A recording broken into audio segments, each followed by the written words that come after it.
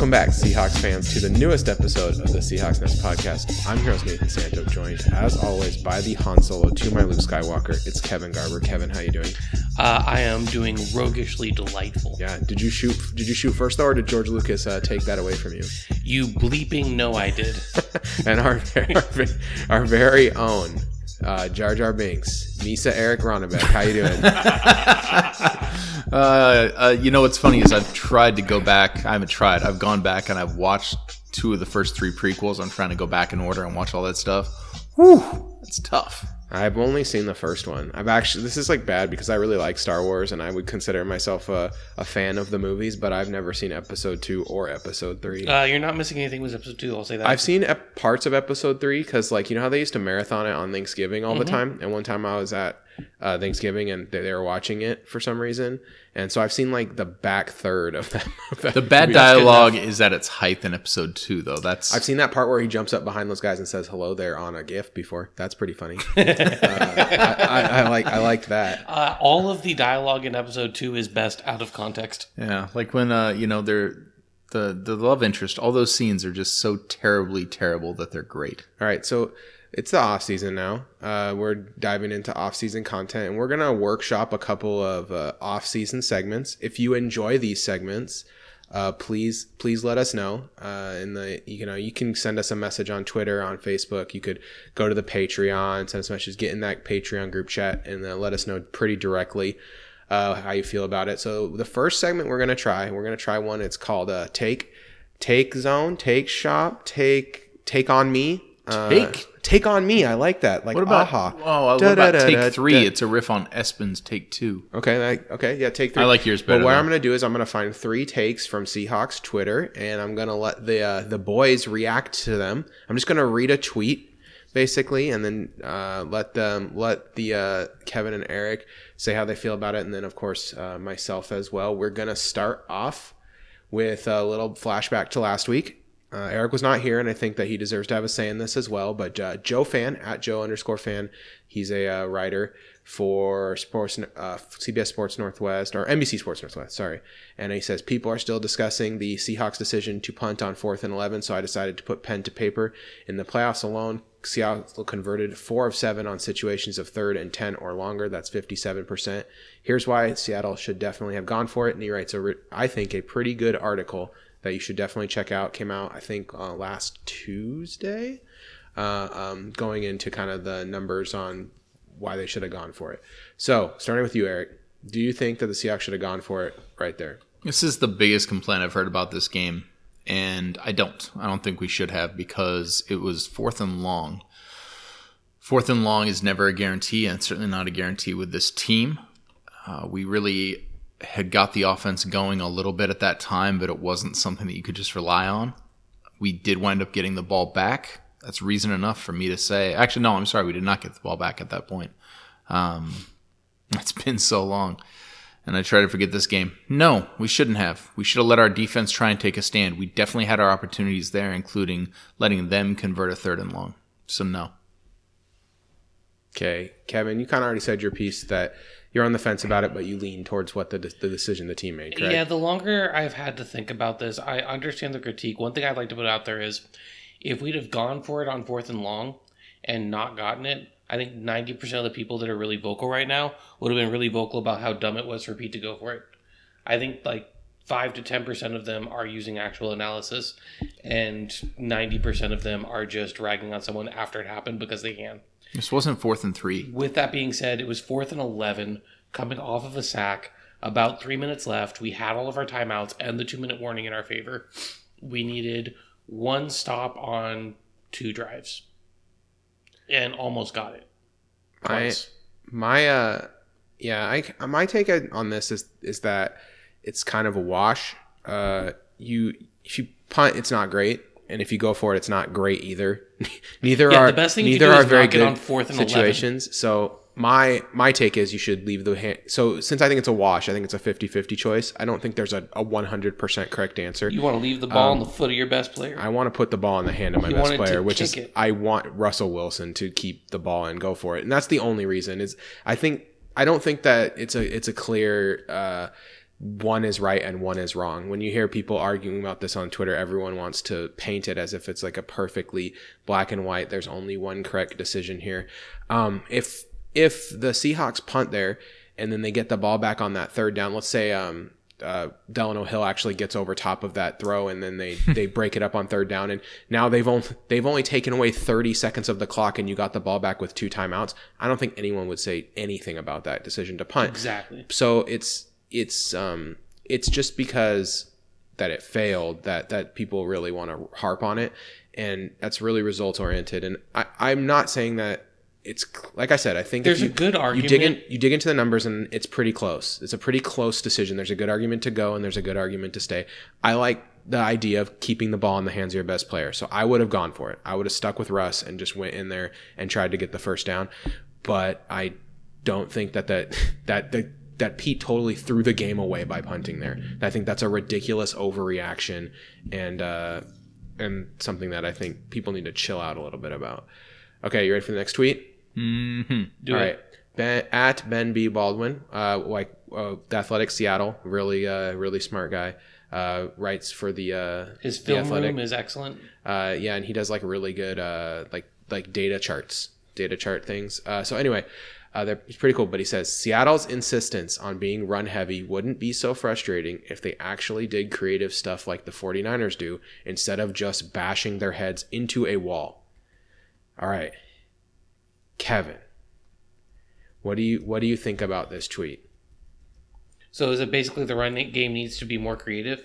I don't even so that's the thing that I think frustrates me the most about this tweet is that it doesn't say much. Is that like, okay, we want our run game to be more like the 49ers, like, so use outside zone almost exclusively, or like only have a way better offensive line than we currently have. Yeah, I'm not exactly sure what the tweet is. Like, what do you mean? It's very clear. Okay, here's the thing. I think that the Seahawks right here, they run a lot, and Ben is very critical of that consistently on Twitter. I think pretty consistently. And that's a reasonable stance to have. And I think that's a reasonable stance. And I don't think that the creativity level of the runs is the problem. That's my biggest problem with this tweet is that like the 49ers are not that creative when they run. They are not that creative. Everyone's like, oh, what a ballsy call to run on 3rd and 8 and that towards the end of the game. Like that is a great job when the Packers can't tackle. Great job. Yeah, I don't. And that's then, again very Kyle Shanahan had like the worst justification for it too. Did you hear it? He said like sometimes you got to run into those bigger fronts, or sometimes you got to run when they expect it. Which is literally something that Pete Carroll talked about before last season, and everyone laughed at him like he was a moron. I mean, I still think it's dumb. I'm not saying that it's not dumb. I'm saying you got to pick whether it's dumb or not. Like you got to pick a corner to stand on. So something I'd like to bring up about the run game this year, I think Penny's health was a big issue. He was dinged up early in the season. He came back on the bye week 11. He had 36 rush attempts, and then he only played in, I think, 3 more games before going on IR, and he got up to 65 rush attempts. So he ran his last 3 weeks, he ran as much as he had in his first 10 weeks of the season. Chris Carson's not a guy that you're going to toss the ball to very often. Like, I'm not trusting his hands like that. And that's not really his game. We had a couple of creative plays where it was like a kind of outside toss sweep and things to get guys on the edge. The problem was that our offensive line and running back health was so up and down this year. And also at the end of the season, I mean, Marshawn Lynch, it was great that he was back, but boy, he did not have it. He was not hitting the holes like Carson and it was a boost to the fan base. That was about it. It was a nice boost to like team morale and get everyone feeling good, and to get a functional body in there. Like he wasn't a horrible running back. He just wasn't on the level of what you need in that scenario. I think he was pretty bad. I would very below average. I mean, I think the evidence points to that. He had 1 or 2 good runs on 20 or 30 attempts. It's not great. He had 2 yards after. He had a little over 2 yards per carry after contact, but that was mostly bolstered by bigger runs. And those are homer numbers. No, just kidding. So the my big thing here is I wanted to dig into this tweet in like a different way, which is that I wanted to think, what's the biggest difference between the Seahawks run game and the 49ers run game? And the biggest difference is Kyle Juszczyk. They have a player who allows them to run out of two-back formations and not be at a potential disadvantage because he is an excellent pass catcher, an excellent run blocker, and just changes the way that they are allowed to play offense. And then other teams have a difficult time dealing with it because there's not very many Kyle Juszczyks in the NFL. So it allows them to run and be successful in a way that other teams can't, and it's really hard to plan for. I can't practice for Kyle Juszczyk in practice because you know who my fullback is? It's Nick Bellore. So I can't prepare for that because Nick Bellore is not as good as that. Or a lot of teams right now are using guys that play like 8 snaps of defensive tackle as their primary fullback and stuff like that. So they're not ready for a full-time fullback who is a catching, running, and blocking threat. And so, yeah, cool. I think it's really tough to compare San Francisco's run offense, a team that plays out of 2-back sets all the time, to our team who plays out of 2-back sets about 8 snaps a game. And then you add to that we have our only true blocking tight end in Will Dissly out, and they have you're just gonna ether my boy Fant like that? I'm sorry, this cannot stand, Kevin. I said our only true blocking tight end, not our only true pass catching offensive tackle. Okay, all right, that's fair. I think that's fair. I mean, he did tiptoe that one on the sidelines. That was the highlight of the season. Yeah, that was when he tried to. That was still impressive when I think about right it. And wrong reasons. Anyway, I would love to see Ben do like an analysis on like the San Francisco in 2-back formations versus every other team, just because that kind of thing that's stats that are hard for me to dig up myself. I don't have access to things, or if I do, I don't know how to get at it. I'm not smart enough. I'm too stupid. So because I feel like from watching San Francisco play that is the biggest difference between them and other teams, is that they play 2-back formations a lot and they're very successful out of 2-back formations. And in an era when most tight ends are like extra large wide receivers, they have a tight end who's like an offensive tackle. Yeah, he can block in the run game. Really block. And that makes a really big difference too. So now you have a 2-back set with a dude who's a bruiser in there at fullback, and you're functionally running a big set that they have to respect the hell out of the pass catching ability. Right, because every guy in the field can bust a wheel route and beat you over the top. Like that's the problem for other teams. Yeah, it's no joke. And I think guys like Hayden Hurst, Dallas Goedert, George Kittle, like these tight ends that can actually block but still are excellent pass catchers.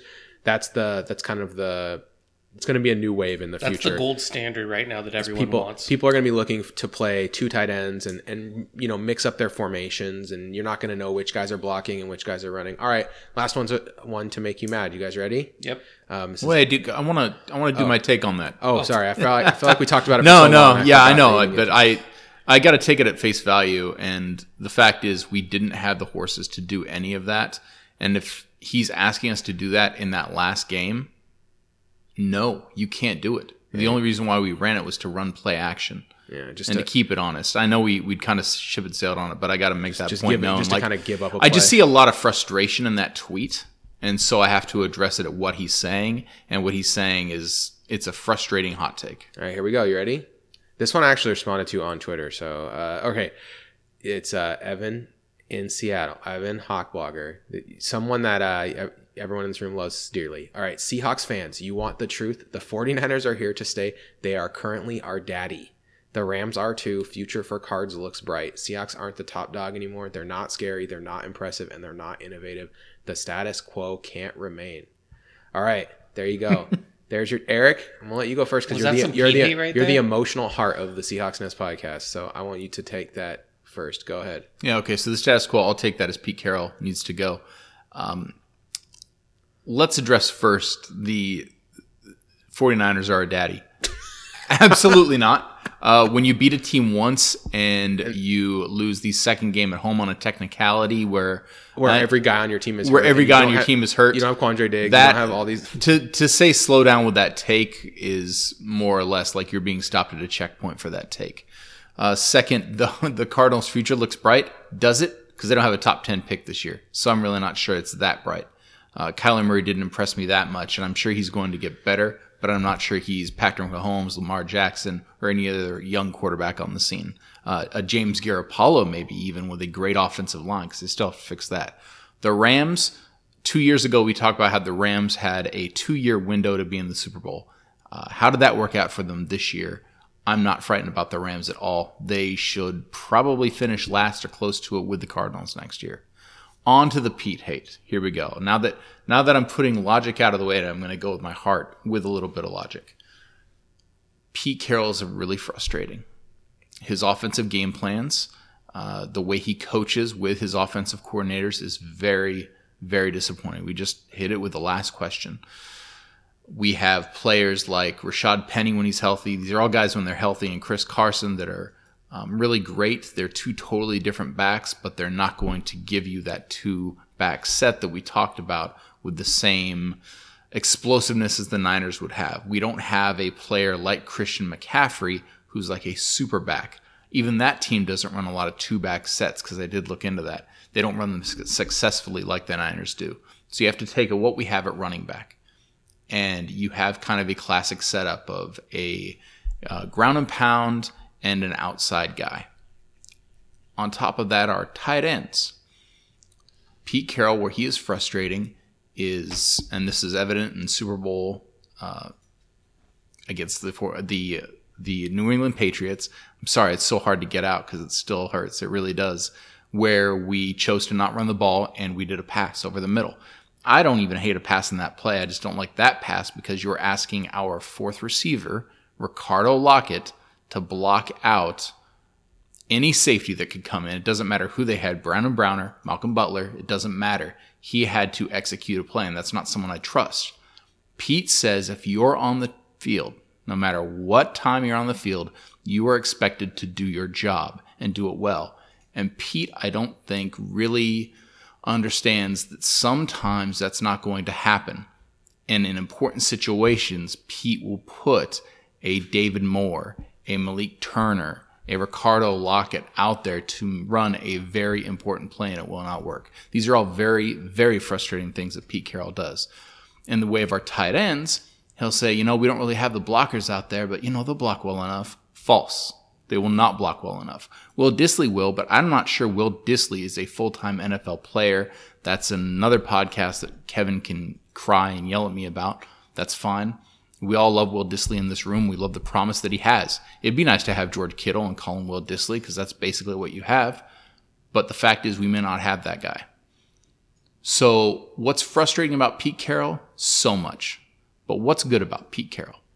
Before Pete Carroll came to town, you did not have this everyone competes attitude across the NFL. Pete Carroll, on his first day with the players, came in and said, hey, I don't really care what your contract is. Every single person in this room will be competing for their job. That set up a big culture change in this city with that team. On top of that, he stuck to it. Some people will say we got lucky with Russell Wilson, getting him in the third round. I prescribe to that theory, but this brings in John Schneider, our general manager, a close personal friend of Pete Carroll. These guys are a team. You get rid of Pete, you're probably going to get rid of John. These guys have had banana draft classes. Some misses, absolutely. But bananas draft classes where you can look at the talent top to bottom all these years and you can pick out a handful of bad players, but ultimately game-changing generational players or very close to generational players. Think of Frank Clark, who's no longer on this team. That guy's a great pass rusher. That guy's going to the Super Bowl with the Chiefs. What did we do? We had to get better, so we traded him for draft capital. Not only did we get draft capital, but we got Jadeveon Clowney because the way our front office works. That is a powerhouse. So for better or for worse, we probably have Pete Carroll for 2 more years. And if you say, well, I just can't deal with that. Okay, well, let me pose this question to you. Who are we getting in his place? Let's just say Pete Carroll wants to retire right now, or John Schneider will fire Pete Carroll right now. Who are you hiring? Whatever name you're coming up with, are you sure? Hall of Fame coach, Bill Cowher. No, Tony Dungy. Built on the back of that one Super Bowl he didn't deserve. Peyton Manning. Tony Romo. Are you sure you're going to get that? Jason. Are you sure that guy's going to be great? Booger McFarland. Coach Boog. Come help us, Coach Boog. My favorite team is being coached by a grown man who calls himself Booger. That's what I have to say about this. That's Okay. a little long, drawn-out answer, but you went off the reservation. no, but I think all those are very fair points, and I think it addresses it because anyone who comes up with that hate, I'm like, okay, are you sure? I'll start with this. I think Evan is a very emotional tweeter. Does not overly consider what he says because he instantly posted 15 minutes later, John Schneider's the GOAT, and we have a bunch of cap room and draft capital this year, and we have the opportunity to get better. I think he just he's just an emotional tweeter. Puts it out there. He'll put any take out there and let it breathe. And that's fine. It's good that people like that exist because it gives people stuff to talk about, right? And for me, this take mostly blows because of the Rams part. The Rams suck. The Rams are dedicating 50% of their cap to 4 guys, and they're not going to be. They've got a great recipe for 9-7. There's no chance in hell Cooper Kupp Cooper Kupp's not coming back next year without a new contract, and he's worth $18-19 million.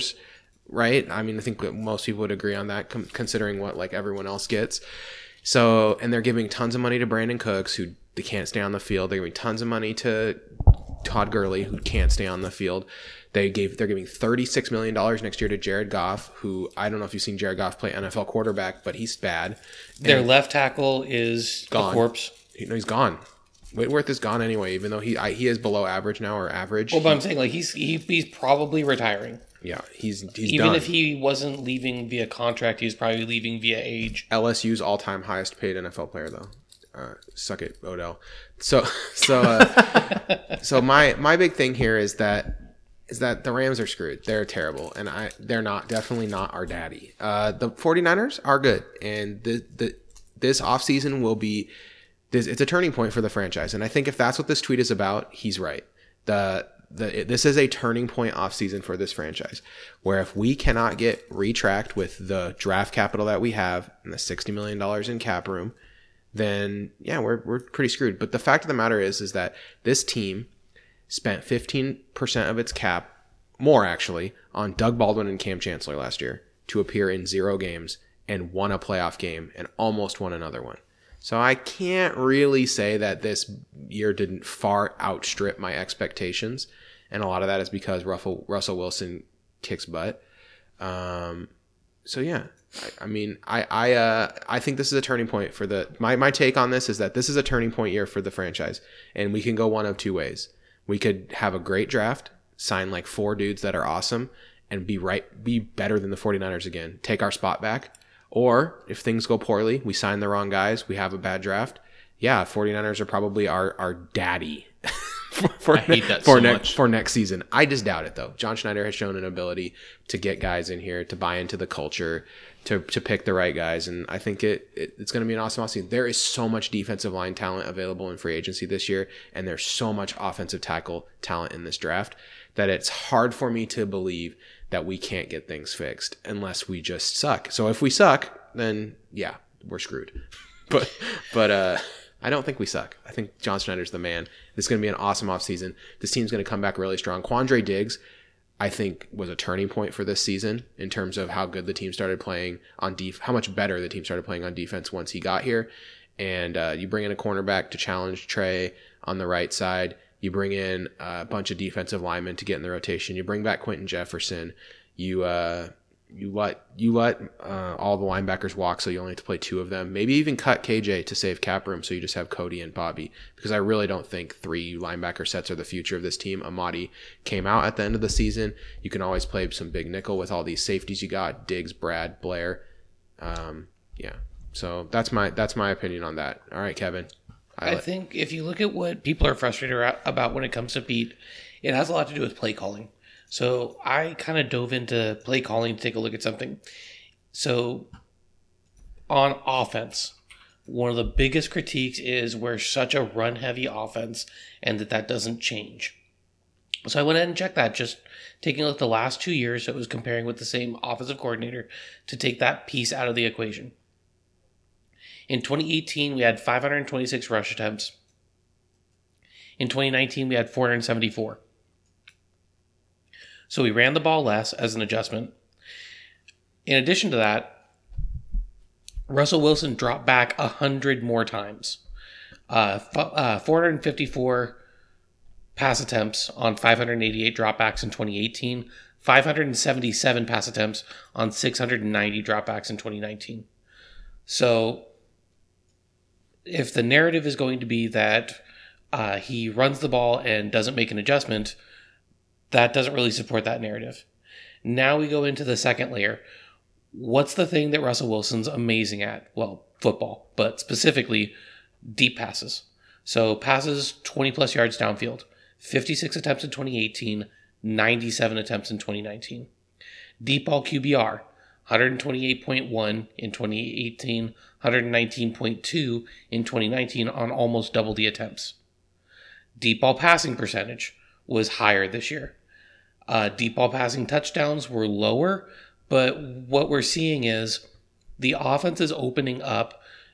Russell Wilson's being given the reins. He's being allowed to pass more, and he's being allowed to pass deep more often. So that supports the fact that the offense is changing. There's a shift happening.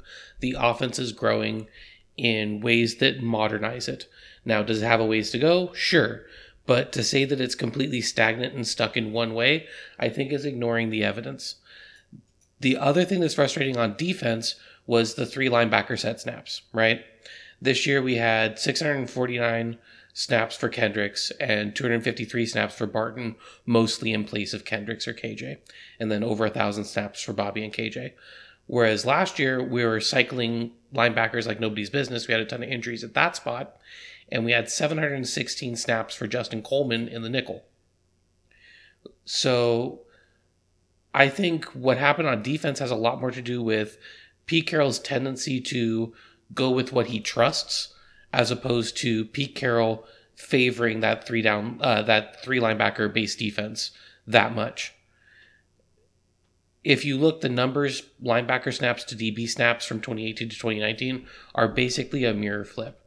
And so what that's telling me is they didn't trust Amadi as much as they trusted Justin Coleman. That's exactly what it is. And you can't blame them for not trusting Amadi that much. You can think they should have trusted him sooner. Yes, by week 8, they should have said, "Okay, we got to figure this out," because the linebacker thing's not working. That's, I think, the thing that makes me the most frustrated. Which is definitely a frustrating factor. Or, okay, fine, if not week 8, then the bye week. And even then, it still wasn't where it should have been. And yeah, I get it. Shaquille Griffin was out, and that was when we started struggling with Quandre Diggs being healthy for week 16 and 17. But I understand the frustrations, but I think the frustrations have some really logical answers that are being ignored with a lot of these fire Pete Carroll takes. It's not taking into account that what we're looking at is a systemic change from the type of coach who is dedicated to doing things the way he thinks they should be done. What you hate about Pete Carroll is how consistent he is, and what you love about Pete Carroll is how consistent he is. And you've got to take the good with the bad. You end up firing, like what Eric was hinting at, you end up firing a coach like Pete Carroll, and you want to bring in somebody who's different. How often does that not succeed? Because you're forgetting all the things that Pete Carroll does well. You don't want to bring in a dirtbag, do you, Kevin? A guy's got to throw your kicker under the bus. All right, so I think this dovetails into what we want. So, like, we have a ton of cap room. Functionally, $50 to $60 million, depending on, if Britt comes back, if KJ comes back. If we don't change anything, we have about 50. If we cut a couple guys, we can get over $60 million worth of cap room. So are there what position groups, Eric, are you looking at as the ones that need the biggest push, the position groups that need to be improved for the Seahawks to make the leap from a solid playoff contender, which is what they are now, right? A team that's contending for a playoff spot, to a team that can win a 1 or a 2 seed and get to the Super Bowl. And just to make it clear, in the last 8 Super Bowls, 1 and 2 seeds have played each. 1 or 2 seeds have been the teams that represented the AFC and the NFC. It's been a long time since a non-team that didn't get a bye got to the Super Bowl. So what are we looking for to get back to that point? Okay, are you looking for just one group? Or do you want an overview? How about you just give me one at a time, and me and Kevin will talk about maybe some of the things that we have planned for that. Okay. I love that. I'll flip a coin here because I feel like these first 2 are very important. I'm going to go defensive line. Okay. So for me personally, I think that the defensive line should be improved primarily through free agents, and that's because this year's free agency class is really good along the defensive line there, especially edge players, including our guy Jadeveon Clowney, who we could definitely bring back if we wanted to, but there's tons of other guys. We could also bring back Jaron Reed. Jaron Reed is a guy that's available, but there's tons of guys. Robert Quinn, Shelby Harris, Mike Daniels, Michael Pierce, Kyle Van Noy. If we wanted to go light on the and these are guys that we could bring Leonard in Williams, without Jason breaking Hargrave, the bank. DJ Reader. Some of these guys are gonna make sense. Eric Armstead, and here's what I would do. Okay, personally, I bring back Jaron. I think Jaron is going to be surprisingly affordable the more I look at it, because there's so many interior defenders hitting the market, and he's coming off a bad season. And if you can lock him up long term, awesome. If he's like, I need that 1 year, $8 million prove it deal, I don't blame him for that, because he is coming off a bad season for him, a season where he got suspended, and there's a ton of interior defenders on the market. Then I'd pick two guys. I'd pick one edge guy that is like a pure rusher, a Cliff Averill type. And I would try to get one of these interior guys that can play end on first and second down on running downs and be effective. So for me, that edge rush guy, I want Yannick Ngakoue. I think that he's perfect coming on the field. Keep him off the field on first down, because he's really bad against the run, but put him on the field for second and third down and let him do what he does best, which is get pressures. 2017, he had 82 total pressures, 14 sacks, 15 QB hits, and 53 hurries. And he's just, and in the last 2 years, he's been good, but not that good. So I think the Seahawks could get him in that competition mindset, get him back to that 2017 level. He's only 25 years old. That's my number one on my edge wish list. Interior, I want to steal Eric Armstead from the 49ers. He's very productive. He's the kind of guy that's versatile, like Michael Bennett. He could start on first down on the outside and be an effective edge rusher on first down pass plays, and then kick to the inside and be an effective interior disruptor on passing downs. That's why I think Armstead is such a perfect fit for the Seattle Seahawks. He also would slot in nicely if we re-sign Quentin Jefferson, as those guys could spell each other and keep each other fresh. They kind of complement each other. So those are my that's how I would approach the defensive line this offseason. I don't think you need to spend a draft pick on it. You just hope that Rasheem Green and oh my gosh, TCU's defensive end that we drafted last year, LJ Collier, continue to develop and can kind of fill out the rest of that rotation with the other guys that I just said. All right, Kevin, what would you do? All right, so I'm looking at, I think you need a top shelf guy as a pass rusher, just to kind of anchor the rest of it and make it work. So I'd want to either re-sign Jadeveon Clowney, or if Everson Griffin comes available, I'd take Everson Griffin. Everson Griffin is a nice thought because he doesn't affect the calculation for compensatory picks because he'd be a cut player. Yeah. And he's very likely to get cut. The Vikings are already over the cap, and the offseason hasn't even started yet, and they don't have 52 players. Or the other guy would be Eric Armstead.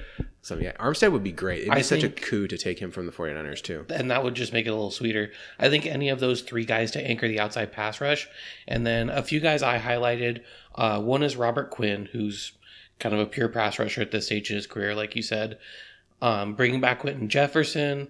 I think Emmanuel Ogbah, who's on IR for Kansas City right now, but has kind of shown his ability as a complementary pass rush piece. You like it because he'd be cheap too. He'd be cheap. Shaq Lawson is going to be a free agent out of Buffalo. He's a guy who can be an every down defensive end who, again, probably not your primary pass rush guy, but a really good complementary piece. He's that dude that we wish we had all season to kind of be a steady hand as a pass rusher. So your plan is kind of re-sign Clowney and then get a bunch of these boom or bust complementary pieces. I want to get one a big guy and one complimentary guy. Yeah. Or another guy is Ronald Blair, who's kind of the fifth wheel at edge for San Francisco right now, who I think has shown enough promise that in a slightly expanded role on a team like Seattle, he might end up having a big deal, like a big few years. So we could maybe sign him for a smaller deal as a chance to give him that opportunity to be a featured pass rusher. All right. So, and then on the interior, I want kind of the same thing. So I want Reed, Javon Hargrave from Pittsburgh, or DJ Reader are all guys who can kind of get after the quarterback from the interior, especially Hargrave has shown it repeatedly. And then a guy like Danny Shelton or Andrew Billings from Cincinnati or A'Shawn Robinson, who had a bad year last year but has been pretty decent for Detroit. Those are so kind of another guy who's going to sign in that like 8 to 10 million range at D tackle, and then a 2 to 3 million like an Al Woods plus type guy, and bring that in to shore up the interior. All right, Eric, what's the next position group that you? Okay, let's go flip right on the other side. Let's go offensive line. For me, offensive line, they need to get healthy. That's step one. And then in terms of that, you let Fetty walk. I think you have to just let, because Fetty is going to get a dumb contract. I'm already kind of feeling that. Someone's going to give him $220, and we're going to, or maybe even more than that, maybe like $222, and people are going to be like, huh? What? And you'll just shake your head and then walk away. And Fant's probably someone's going to give a speculative, $6-7 million contract to, and I'm not into that either. So for me, I think the interior guys is a good rotation if everyone's healthy. I like the way Phil Haynes looked in the last game. I want to see that developmental project start to bear fruit. He was someone I was excited about before the season started. So give him the starting job next on the left side, next to Dwayne Brown. Your left side is solid. At center, you have a camp competition between Britt and oh my God, I'm kind of sick. So like my brain's Joey suffering. Hunt, not Joey Hunt. Joey Hunt's the backup no matter what. Then Britt and Posich. Britt and Posich are competing for that starting job, and whoever wins, you let that go, and then you cut Britt if he loses that competition. And then you use the extra money to maybe sign a rotational guard or something like that. Was he cuttable, or is he absolutely? He's cuttable, and you'd save like 8 of the 11 or something. 8.6 million, I think, is the I didn't know if he was in line for a new contract or if he was a free agent. Last year of his old contract. And he did not play well this season when he was healthy. And he didn't play that well last season either. I'm wondering if you don't just cut him to begin with. Like, you draft a guy, make sure that you have another body to compete at that spot, and then call it a day. I think Hunt is honestly fine as a backup. He's not the guy you want to trust for an extended stretch of time, but if he's playing for one game or 2 games, it's not going to kill you. He's not going to single-handedly lose you a game. Over the course of a season, you probably don't want to go there. But then right guard, you let Fluker and Iapati fight to the geriatric death there. And then at right tackle... You'd have to re-sign Iapati for that to happen. Yes, exactly. Yikes. Then that's going to be cheap. And then at right tackle... But worth it?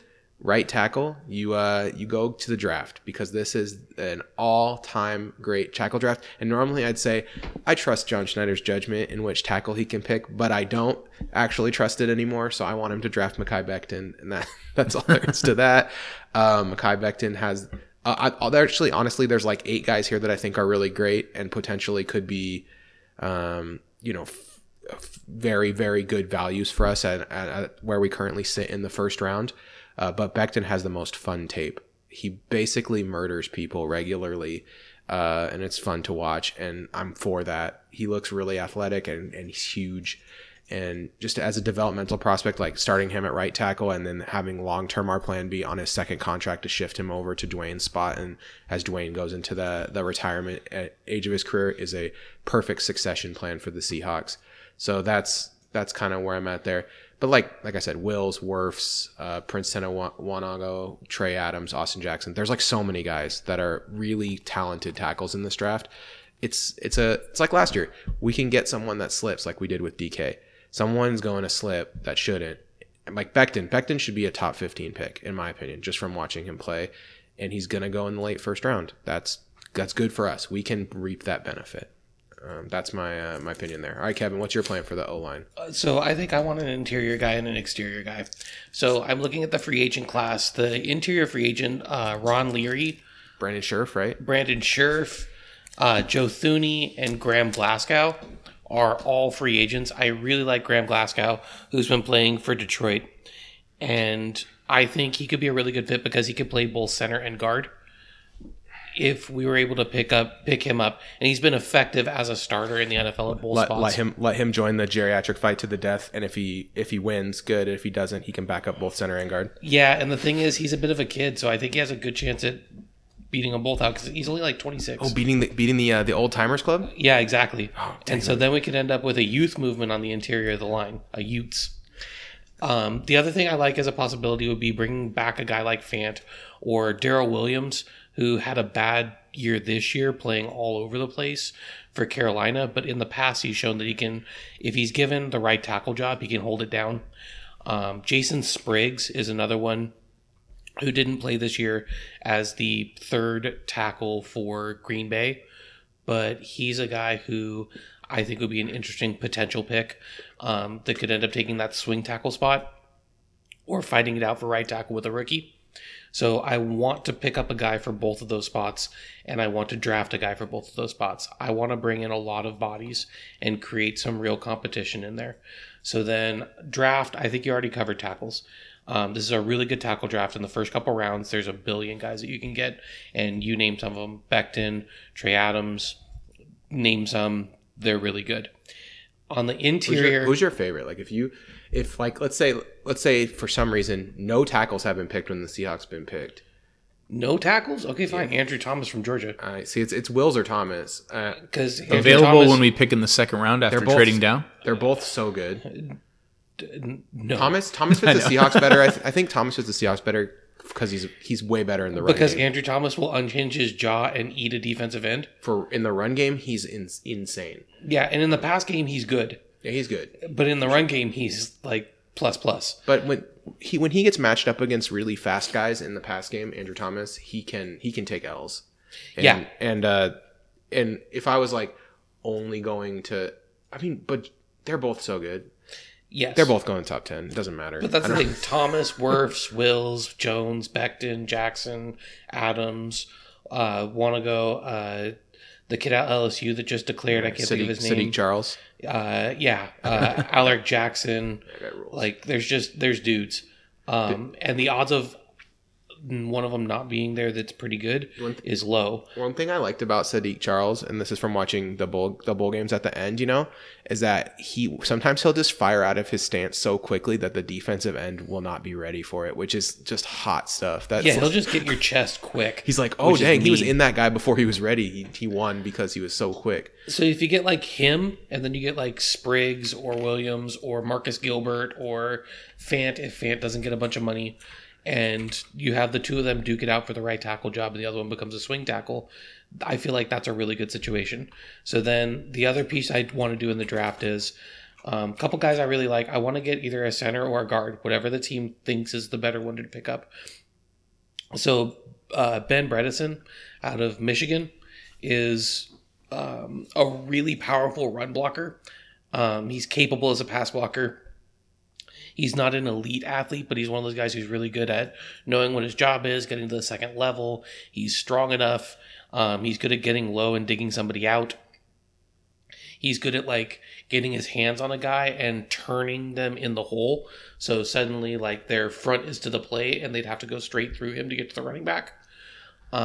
Jake Hansen out of Oregon playing center has really good size. You're really disappointing me here because I just expected you to go straight to Nick Harris, to be honest with you. Honestly, I'm not sure Nick Harris is a great fit for us. I see him long term as more of a center and less as a guard. He's definitely a center long term. But he's played both in college. He's not a huge guy either. Yeah, he's like I just don't know if he's the type of offensive lineman that Solari likes them. To. He likes them athletes. He doesn't like to go with the. He would be a weird fit for what Solari seems to like. Because look at Fluker, look at Iapati. He likes the guys with the freak athletic profiles, the big beefy boy Phil Haynes. Yeah, great example. Beefy boy Phil Haynes is a great example of the kind of guy. So no, I didn't go with him because I just don't think he's a fit. I got the UW reference in with Trey Adams when you weren't paying attention. I heard it from the tackle. That and I also think Trey Adams just fits what we want to do. He's a mauler in the run game and a really good pass protector. So. I want to do 2 dudes in free agency and 2 dudes in the draft. Okay. I want to throw bodies at both lines. I like that. I like that pick quite a bit. Can I make an overall statement that I think we should all be thinking about? Is that other than at a couple positions, this team has holes basically everywhere. There's not one position group where I'm like, we definitely don't need one of those, except for maybe like linebacker and obviously quarterback. So for me, if I was in the position, John Schneider's position, I'm kind of letting the draft come to me a little bit and really trying to pick off guys that I feel very strongly about. So like for example, I'm just going to give an example of a guy that I feel really strongly about. But if it's getting close to when I'm picking in the first round and Grant Delpit is still available for some reason, and I feel really strongly about Grant Delpit, I don't care that I have safeties that I feel good about. I'm going to go get Grant Delpit because he'll make our team better, because anything can improve our team right now. It's not like we're so stocked up all over the place that drafting cornerbacks is going to hurt the team. Well, yeah. It will help the team. So for me, even though I'm saying like, yeah, I would target this guy in the first round, this is a situation for the Seahawks. They're in a unique position where they can really draft just the most talented, biggest home run guy that they can think of at every single point in the draft and take W's for that, because those guys will be able to play and contribute basically immediately. Well, I would like to say like kind of the same thing. Bradley Ane, who's an edge rusher out of Utah, he's a guy who could be there in the middle rounds. Even if we sign a couple edge rushers, like, yeah, bring him in. Well, if Yetur Gross-Matos from Penn State is there at the bottom of round 1, yeah, I will take the plus pass rusher at the bottom of round 1. Easy. This is easy to think of what John Schneider's going to do because we've seen it 100 times. The end of round 1 might be available to us. We might trade down. I'm thinking but we might we've not. We've taken picks at the end of the first round. Yeah, it's happened. But one thing that will happen... I'm already on the record as saying we will trade into the beginning of round 2 and then back into the end of round 1. Okay. Though something that John Schneider likes to do also is grab that big name. Maybe that's re-signing Clowney and maybe another name. And then you're like, what else? And nothing happens until the draft. And then we fill up those holes with what's left. What's left still in free agency, people that thought they were getting the big deals and are now changing their asking price, and then cuts. Where we're at that point, I don't know. I'd like to move to wide receiver now because I think that's probably the third area for us. I'm going all draft. I want to maybe sign a guy who is a deep threat, like Foster from Buffalo or something. But this is a stacked wide receiver draft, especially for outside guys. And I want to target some guys and throw a couple of bodies there. I want to re-sign David Moore too. Stacked is an understatement. And the thing about that is that you don't even have to go early. Like, there are guys that are going to get picked in round 2 of this draft that will have DK Metcalf like impact. T. Higgins might be a second or third round pick. That's dumb. Michael Pittman Jr., Jalen Reagor out of TCU, who's just like speed pills. Donovan Peoples-Jones, like just these guys who are just awesome, or like guys who have like. Another thing too is to think about is guys who had like 5-star high school profiles, but then never got like Donovan Peoples-Jones is a good example of this. He was so good in high school. He goes to Michigan. Michigan has garbage tier quarterbacks the whole time he's there, basically, and he never has like the top production. The tools are still there, man. There's a reason he was still a 5-star prospect 2 years ago or 3 years ago, you know? Yeah. So, and like that kind of stuff is just something to look at. All right. Is that it? Are we done with that segment? Yeah, unless you want to keep going to different positions, but I think we'll have enough off-season podcasts to do that. There's plenty of time for that. All right. Yep. If you like to support the Seahawks Nest podcast, there are many ways to do so. The best way, head to patreon.com/SeahawksNest for as little as $1.24 a month. Get access to our extra bonus content with our we have an extra podcast we put out every week. Thanks to our new Patreons, Joe and Brandon. Love you guys. You guys, thanks for joining the team. I saw Joe and Brandon both jump straight into the group chat, which is in the pinned post right at the top of the thing. The old patron. Thanks to all of the people, the high-paying ones: James, Tom, Lucas, Carrie, Richard, Bob, Kieran, Brett, Mike, Flocktimus, Keith, Michelle, Brian, Frank, and Nick. Everyone just bringing it. Also, a new year, so make sure to check that your credit card wasn't declined, because that's happened to like 4 people. So, all right. And then, if you don't want to do that, head to itunes.com. Give us a review. iTunes reviews are really helpful. Someone went through and just put like iTunes review, 5 stars, great. And it was the title, and then podcast, or like very good. It says very good. which is pretty funny. So thanks to everyone who went on there. If you have constructive feedback, just shoot us a message on Twitter. I'll try to fix it, I promise. And then that's it. Movie club. We wanted to finally turn the podcast off if you haven't seen the new Star Wars movie, because we're about to talk about it. Eric? And we will spoil. Yes. Eric, I said I was going to let you drive because you probably were going to be the most reasonable about this. So go ahead. I guess new Star Wars, The Rise of Skywalker. Where to begin? This is the third part of the newer trilogy. I have a problem saying this is a standalone movie. It's a continuation. I like this movie well enough. It is if J.J. Abrams was brought in to tie everything up in a nice bow, and he took the package of past material, he put a beautiful ribbon on it, handed it back to them, and they said, "Did you wrap it?" And he said, I put a bow on it, and then he walked away. That's my review of The Rise of Skywalker. My succinct review. Okay. Because I can't really extol the virtues of this movie, and I can't completely crap all over it, so I gotta hand it back. The problems with the movie started in the first 30 seconds of the movie. Well, the problem with the first movie was the way they did everything in 30 seconds. The problem in this, I haven't rated this movie yet, but here we go. Okay, so the problem with this movie is in the first 30 seconds of this movie, though, Eric, that they start because Palpatine coming back. This should have been like an earth-shattering revelation or something that happened on screen, and it happens in the crawl. Okay, that is bullshit of the highest order. Okay. It seems fake almost. It's like it makes it seem like it's a fan fiction. It's not. It's like does not. It doesn't. It's so insulting to you as a viewer. It glosses over the details. Yeah. It's like, wow, awesome. So we're just like we're just doing this to get there, huh? It's just like a means to an end. It's I don't know. And then I just felt like there was this thing in the movie that kept happening where it felt like J.J. Abrams was sitting next to me in the theater, and every time something would happen, like Lando going, "I have a bad feeling about this," and J.J. Abrams just elbowed me in the side and went, "Hey, remember that? Do you remember that?" That's a common review. And I just wanted to look J.J. Abrams straight in the eyes and go, why don't you go find something pointy and, screw yourself with it? Because I was so tired of it. And the thing that I think made me the most mad was that I understand that a lot of people hated The Last Jedi or didn't like The Last Jedi, but it seems like no one hated it more than J.J. Abrams. Yeah, that was a shock to me. The guy who made the third movie. And I think that also was very frustrating to me because you're trying to close up a trilogy. These movies are supposed to have a coherent arc, and he just took a diarrhea dump over the middle part and then didn't do any he probably felt like he was fixing the problems, but he was just making them so much worse. Yeah, he was making them worse. It's my understanding that J.J. Abrams helped pick the director Ryan Johnson. Ryan Johnson. I was going to say Ryan Adams. That's one of Brian Adams. Brian Adams. He'll do anything for love, Kevin, but he won't do meatloaf. No, but didn't he pick Ryan Johnson? Or wasn't he on that team? So I feel like there was some betrayal on both of their parts.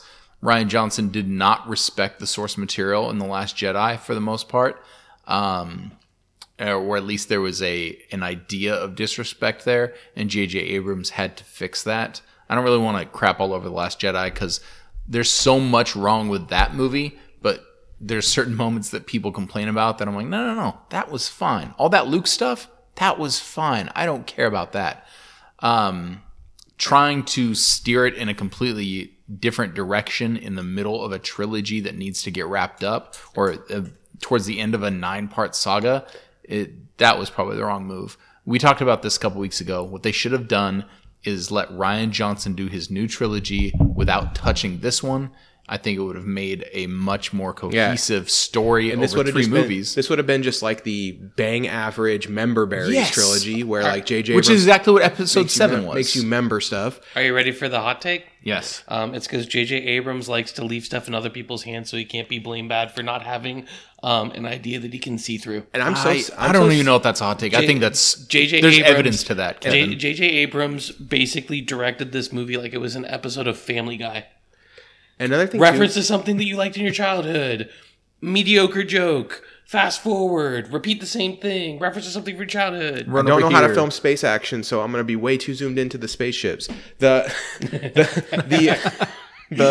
thing for me too on this, like Kevin just said, like there's an incoherence to what's going on here. The first third of the movie, the use of light speed skip was the perfect thing to say, because they light speed skip through an entire movie worth of plot lines, And it was basically like J.J. Abrams going, here's what my second movie would have been, but I'm not going to take the time to explain any of it. I'm just going to staple it to the third movie. Yes. Kind of haphazardly. Or I'm Like going to glue flip the macaroni noodles of the second movie onto the with these super hard, like jarring cuts that pull you completely out of it. I felt like I was watching a series of Star Wars movie trailers. Yeah, there were no new characters that were explained because they couldn't explain the old ones. There were too many characters. What they are you had talking no idea about? What to there do was with. Lando's daughter and or love interest that they both cut scenes that would have explained, but also just didn't explain. I like to think There were that, also horses in space. Yeah, well, they My explained that counter to so that well, is- didn't they, My Kevin? favorite counter to that is, why didn't they just like tilt the Star Destroyer slightly to the left and have them all slide off into nowhere? The best answer for that, Kevin? Oh, because they're in space. Yeah, this movie had so much wrong with it. I guess I want to talk about the ending. Still made $1 billion though. Of course, and they knew it would. They just needed to have it make sense enough for people to roll their eyes. My comp for this movie is Avengers: Age of Ultron. Ooh, that's great. That's really great. It is a hot mess with a lot of potentially interesting things in that they just like barely dip their toe in, and we're like, you got all the things you wanted to see on screen at the same time. Isn't that good enough?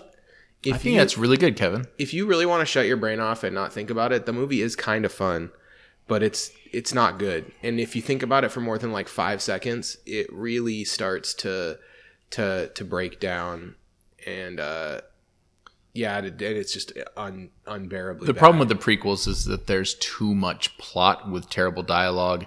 Rise of Skywalker had there was like it's kind of a plot. there was like two and no time for dialogue. There was like multiple better pieces of Star Wars media that came out this year than this movie. Just for right off the top of my head, the Star Wars Fallen Order video game and The Mandalorian were much better than this movie. So it's tough for me to be both of those are great because they have... So you can't say Star Wars is dead. They have semi-original ideas that pay just the right amount of fan service, whereas the Rise of Skywalker was nothing but fan service. Like, oh, we're gonna crap on Last Jedi too, just to make sure you remember that. Well, and I think Nathan said it for me really well. He's like, look, I'm not going to spoil the movie for you because before I'd watch it, he goes, but my biggest problem was it felt like every emotional moment in that movie was completely unearned. Yes, absolutely, that's great. And I think that's you perfect. summed it up really well with that because and that tweet. Yeah, and the Rey Star Wars. Yeah, well, let's talk about that because we're spoiling it. Okay. So talk about this tweet, this meme, basically. So let's go further back. So Last Jedi picked up on the riff from the first movie to come up with Rey isn't of an important family. She's not a Skywalker or anything like that because you don't have to be because that's not how the Force works. And that was kind of this interesting concept. And I know that there are some people that were in their mom's basement really angry about it, but they can stay there. And it was a interesting idea, and it was a direction that they chose.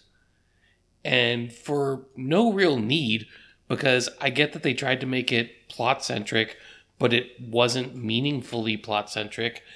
They made it so that she was now a Palpatine, and then somehow that made it so that she was connected to somebody who was part of a different bloodline that isn't connected to that bloodline, but now they're connected because they're connected through the force of being important characters. Well, it's focused so much on legacy. It's funny about that, Kevin, is one of the early episode 7 missed, I guess, the art ideas was Palpatine or a dark-robed figure hanging from like this contraption, kind of how Palpatine was. Like he was almost like puppeted by this giant mechanical object. And I'm wondering if they wanted to bring Palpatine back the whole time. And then when JJ was looking at episode 9, he's like, you know what? We'll bring him in and we'll just make her a Palpatine. Why not? Let's do it. That makes so much sense. And you're like, JJ, that really doesn't. The end of this movie where Rey chooses her last name, that is a perfect example of an emotional moment that is not earned.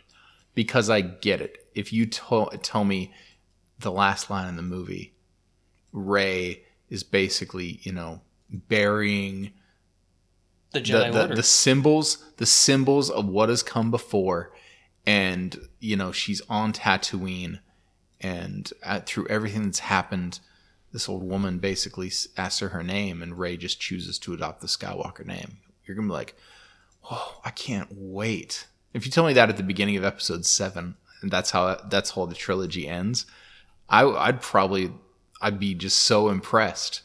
And that's what happened, and the road to get there was...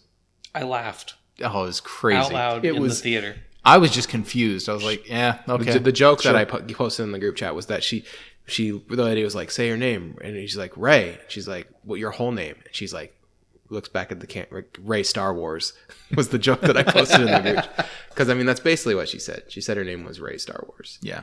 There's not a whole lot of logic in this. It doesn't make sense. Is it fun, like Nathan said? Yeah. If you're going to be a total nerd about it in Star Wars, like a lot of us are, like I am, you're going to really have to search to enjoy it.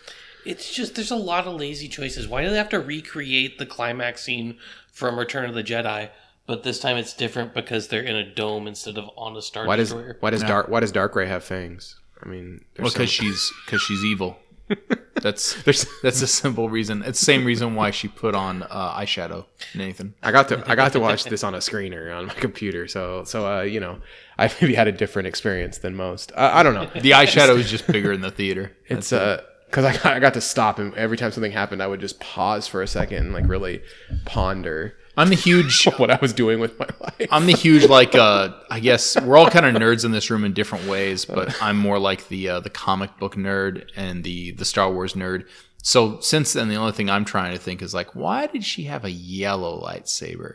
Is it just to be like, oh, new lightsaber color, cool? Because that's the only thing I'm thinking That's kind of what it feels like now, isn't it? And also, why did she go to Tatooine?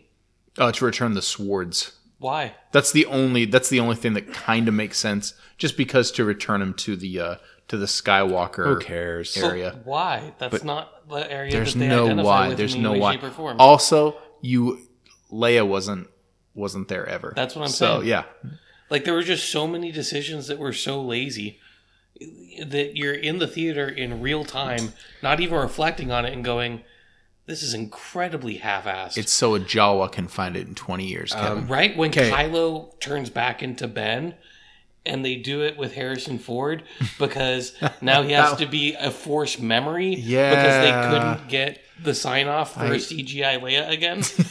And so, like, Leia's like, I'm going to die now in order to summon my husband's memory, I guess. Okay, let me just say this, though.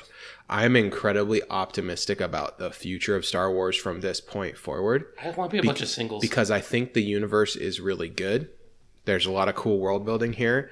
And I don't think that there's anywhere to go from the last movie but up. Yes.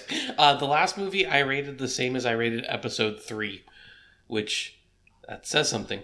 This is the best way I can sum up everything that we can maybe... I've only seen Episode 1, but I think this might be the worst Star Wars movie I've ever seen. It's not that bad, because I think episode 2. 1 is worse to me. I like it more than Episode 2 as well. Episode 1 has cool action, man. Remember when they chopped Darth Maul in half? Yeah, remember when Darth Maul's in the movie? I haven't seen Episode 1 since I was like 14. Episode Darth Maul's great. You're looking at Episodes 4, 5, and 6, started in 77, ended in 82, 83. Then you had around 2000, Episodes 1 through 3 started. And then 15 years after that, you had Episodes 7, 8, 9. You have, Nathan, your favorite, Too Many Cooks, going through this big, long legacy storyline with George Lucas picking up, 20 years after the fact to start this all over again. And I'd argue that was a different George Lucas than the original George because Lucas. That's the thing. He didn't have anyone editing him or telling him no. So you had basically 3 groups of people doing different stories of the same storyline. It's going to be a complete mess. You should have expected this. All right. Anything else? That's it. I'm done. All right. So that's it. If you want to tell us how stupid we are, you can head over to Twitter at SeahawksNest. For Kevin, for Eric. We'll see you next week. Go Hawks. Eric's Hawk Nest. Also, the Chiefs are going to win.